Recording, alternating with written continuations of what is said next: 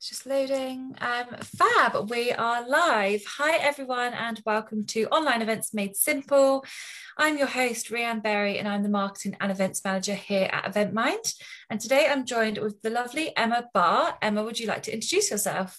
Yeah, thank you very much, Rhianne. I'm Emma Barr. I'm the Events and Training Advisor for the Royal College of Midwives. When I'm not home working, we're based up in London. So it's been quite a weird week. Yeah, we were just talking about this, how you normally commute from Brighton, which I still think is a bit crazy. I could never do that, but good for you.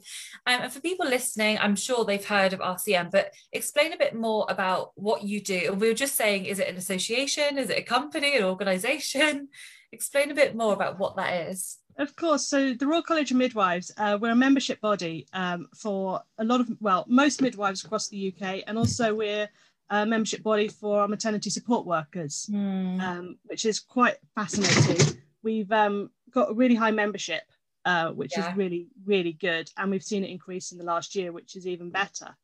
For myself, I produce the training courses and help with the conferences. So we usually have in normal times a big 3,000 person conference a year held somewhere around the country. And then we also have an additional 3 or 4 conferences throughout the year. And on top of that, we do residential training throughout the year as well. So it's a very, very busy schedule. It's about 80 to 90 events a year we manage. That is a lot. I mean, I'm just organising like 2 events at the moment, and that's enough. I could never do 90. That's amazing. But obviously the past year, like you said, in normal circumstances, you'd have like a nice 3,000 people conference, which, you know, they've not been able to happen as such. How have you found this past year as an association? I guess it's been a bit of a tricky one, I think. It has. I mean, to be honest, when we went into lockdown, so last March, it was quite weird because we'd held 2 conferences back to back in Leeds, and those were our last 2 face-to-face events, and we kind of knew at that point it was going to be the last one. So that was strange, and then to be plunged into it was equally bizarre for us. And then we had the whole thing of, well, how do we switch this virtual? But not only that, obviously 90% of our membership are key workers, so we had to be really aware of, we can't put on too many events because they're not going to be able to attend, and we need to support them as much as possible.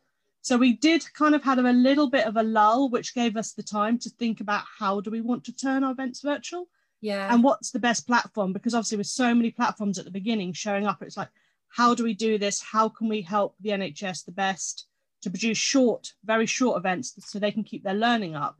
But at the same time, you know, they're relevant was really important for us, and not to take too much time away from, if they did get a day off or they did have a couple of hours free time, we didn't want them to have to be watching us talking about things. We wanted them to be able to have that downtime, which is very, very important for our midwives and MSWs. Yeah, no, definitely. And I mean, especially like you said, you work with key workers, which must be even more tricky. I think one hurdle is kind of coming across the virtual event, trying to figure that out. But then the other hurdle for you is finding time that people actually want to attend or have the time to attend as well. So that must have been pretty tricky for you. It has. We listened a lot to what they said, and we did talk to them like, do you want events? And after sort of the initial influx of everything that happened, they were like, well, actually, we do want to talk, and we want to talk about what's happening to us. So quite a lot of our initial events were around a big campaign the RCM runs, which is Caring for You, which is all about their health and well-being and everything. So we were sharing ideas from different branches around the UK, going, well, look, this is what this branch is doing to help their workers, and this is what that branch is doing. And we were so lucky, so many businesses and members of the public donated. So we had lots of hand cream being sent to our midwives and drinks. I mean, Easter last year, the photos were incredible. All these gifts of chocolates and fruit and veg, and all this kind of stuff was so wonderful. And it was lovely to see and be a part of that, and just helping out our members to do those events. Because that was really key. It was like, you've got to socially distance, but we'll help you with the platforms. We'll teach you to use Zoom or Microsoft Teams and all these different types of things, so that they could hold an effective event while we sort of stood in the background and watched. And it was really wonderful. Yes, and you touched on the platform, which everyone that we speak to who's an event organizer have said it's tricky. There's so many on the market. I think now there's pushing probably 400. I mean, how did you find the platforms that worked best for your events? Because I'm sure you went on quite a few demos, you did your research. Yeah, we did a lot of research and we kind of thought, well, the most important thing for us was how easy is it for our members? It Yeah. wasn't about how easy it was for us, it's our members. Because we talked to so many of them, and a lot of them were talking to us sitting in a car park on a hospital, you know, watching an event. And we're like, well, okay, whatever happens, our event has to be able to be watched on a phone anywhere in the UK, because that's how they're consuming those events. So that was the number one kind of lead for us. And then it was about being able to engage. Now, that wasn't about chat rooms and stuff. They love to talk in a session. I mean, when it's live, we spend a lot of our sessions going, shh, you need to respect the speaker. But now they could talk to their heart's content. And that's good so because it shows the engagement's there as well. Like that's number one engagement key. If people are talking, they're not listening, are they? No, exactly. I mean, as we've gone on, a lot of our, you know, our thing criteria have changed. At the beginning, it was just typing, and now we're like, no, whatever platform we use has got to have emojis, because they love just being able to like something or put a smiley face or whatever it is. And for them, obviously, if they're coming in from their lunch break and they're just watching a half an hour session, they love being able to just quickly respond to something one of our speakers is saying. And, you know, a quick emoji is the easiest way to do that, rather than typing a long sentence about whatever it is they want to say. That's super interesting to hear it from your perspective, where you've really, really listened to your audience, which I think is so key. Like you said, if there was no emojis, for example, would they really leave a comment? Would they really get involved because they don't have the time? It's an interesting one, I think. And I mean, there's so many platforms, so it must have been tricky. And it must have been tricky. What's the kind of feedback you've had from your actual event attendees? Have they kind of enjoyed the virtual event aspect, or are they waiting to go back to live? Or well, I mean, they all want to come back to live. I think midwives are the most sociable people you've ever met. They love it. They love coming together and talking. And obviously, when we go back to face-to-face events, we're already building in, actually, our network time is going to have to be longer, because they want to catch up. They want to talk to their friends from Scotland or, you know, Devon or wherever it is around the UK. So that is there. But there's also the part that our feedback has been amazing. And we've really engaged with people from the Shetland Islands down to the Isle of Guernsey and, you know, Isle of Man, everywhere, which we've never seen before. So some of the members we've never had contact with are coming in to watch a virtual event. And that's been absolutely amazing. And we've had a lot of people saying thank you, because for the first time ever, they've been able to attend a conference. Because there's not the costs around it. There's not the childcare, the hotel, the train, the food and all of that. They can actually just jump in the middle of their shift, watch a session and go away, and then come back and watch the rest later. Definitely. So there's definitely got to be an element of that going forwards. That's really interesting, actually. And I think that's one of the main benefits, I would say, of virtual events, being able to just log on. You don't need to be dressed. You could wear your pajamas, or like you said, you could be on shift and just be able to quickly log on, have a little look, which I think that's super interesting. And you touched on engagement previously, about everyone loves to have a chat. What engagement kind of tactics was key to you? So obviously you mentioned about wanting to be able to speak with others and the emojis. What other things was kind of crucial to you? Were you interested in kind of Q&As or not so much? We did. We've used Q&As a lot. One of the things they seem to react to the most are polls. So if you're talking and you just put them up as they're going, they tend to vote on different stuff, and it can be anything, to be honest with you. And they love that because they get the real-time feedback. In one of our last conferences, on our research conference, one of the lecturers asked a question, just put it in the chat while we're talking. What's the most important research topic for you?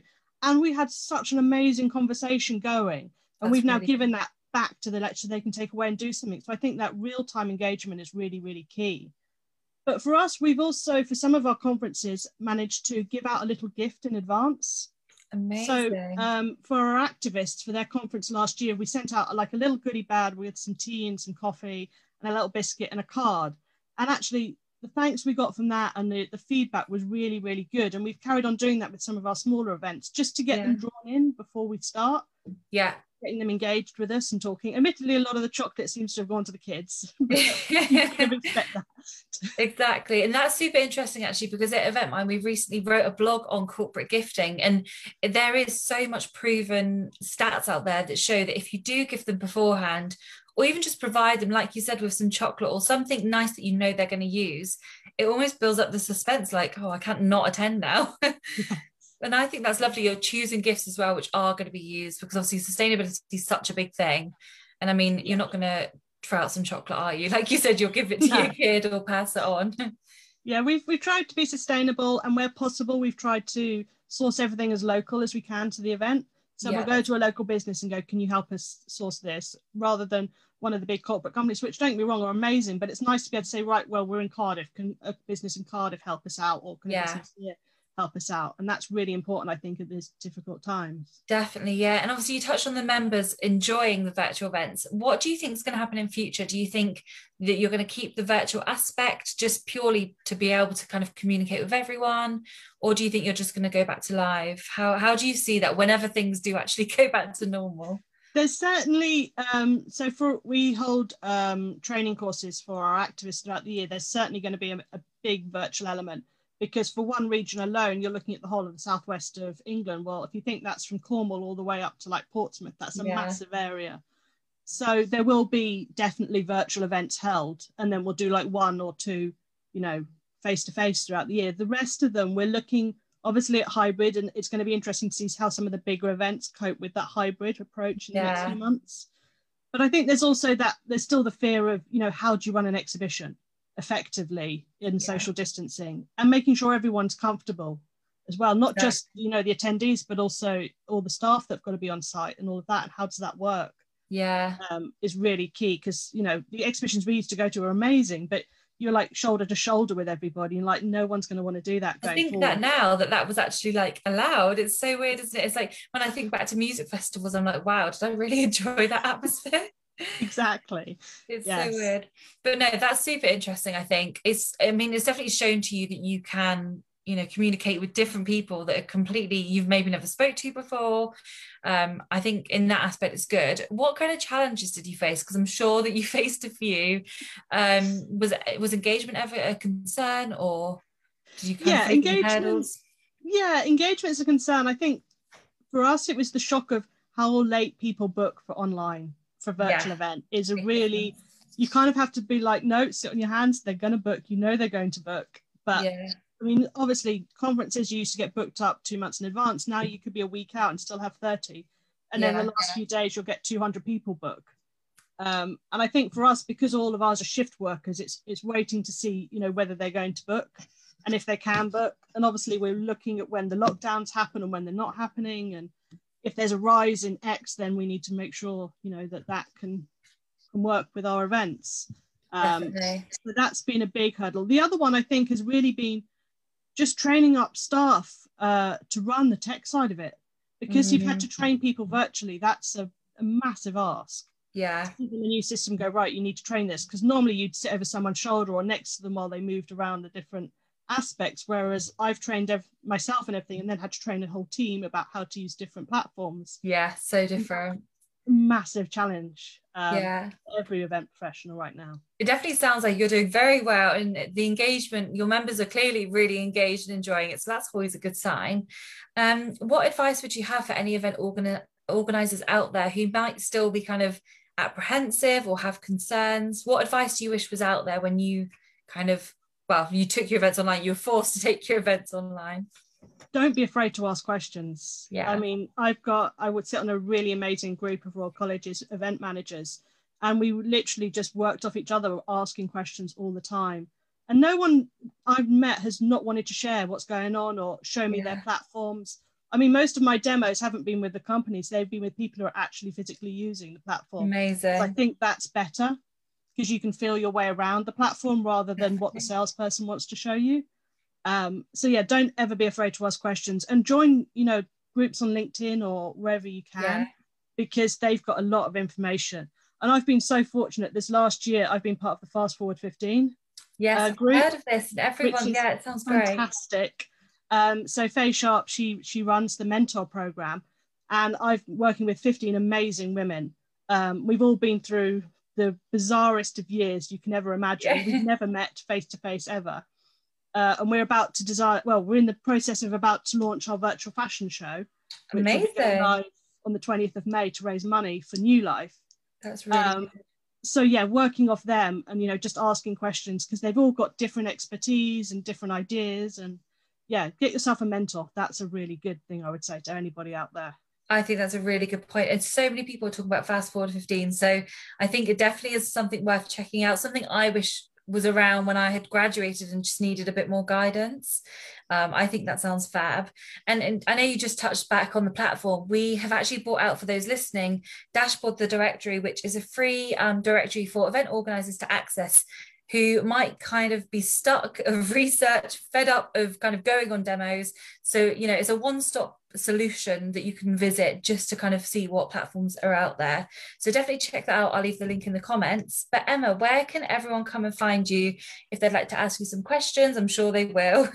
Yeah, so I'm on Facebook. Come and speak to me on Facebook. I'm on Instagram and Twitter under, I think it's Emma at EmmaRCM. I believe it's my my handle for both of them. Or please, drop me an email. I'm happy to talk to anybody who wants to about what I've learned over the past year. And absolutely, as Rianne just said, if you ever want to learn more about Fast 15, go to the website, because that's one of the biggest things that's helped me this year, and I highly recommend it. Yeah, I mean, there's been so much feedback about it that it just shows like the proof is of the pudding. Everyone's talking about it. So yeah, I would definitely recommend it from the kind of feedback I've had from people as well. Emma, it's been so lovely speaking to you. I could speak for so much longer, but I know we're all super busy. But yeah, it's been lovely speaking to you. Thank you to everyone who tuned in live. And if you're watching on demand and you've got any questions, then feel free to pop me a little chat in the comments, or pop me an email at rianne@eventmindpro.com. And we'll see you all next time.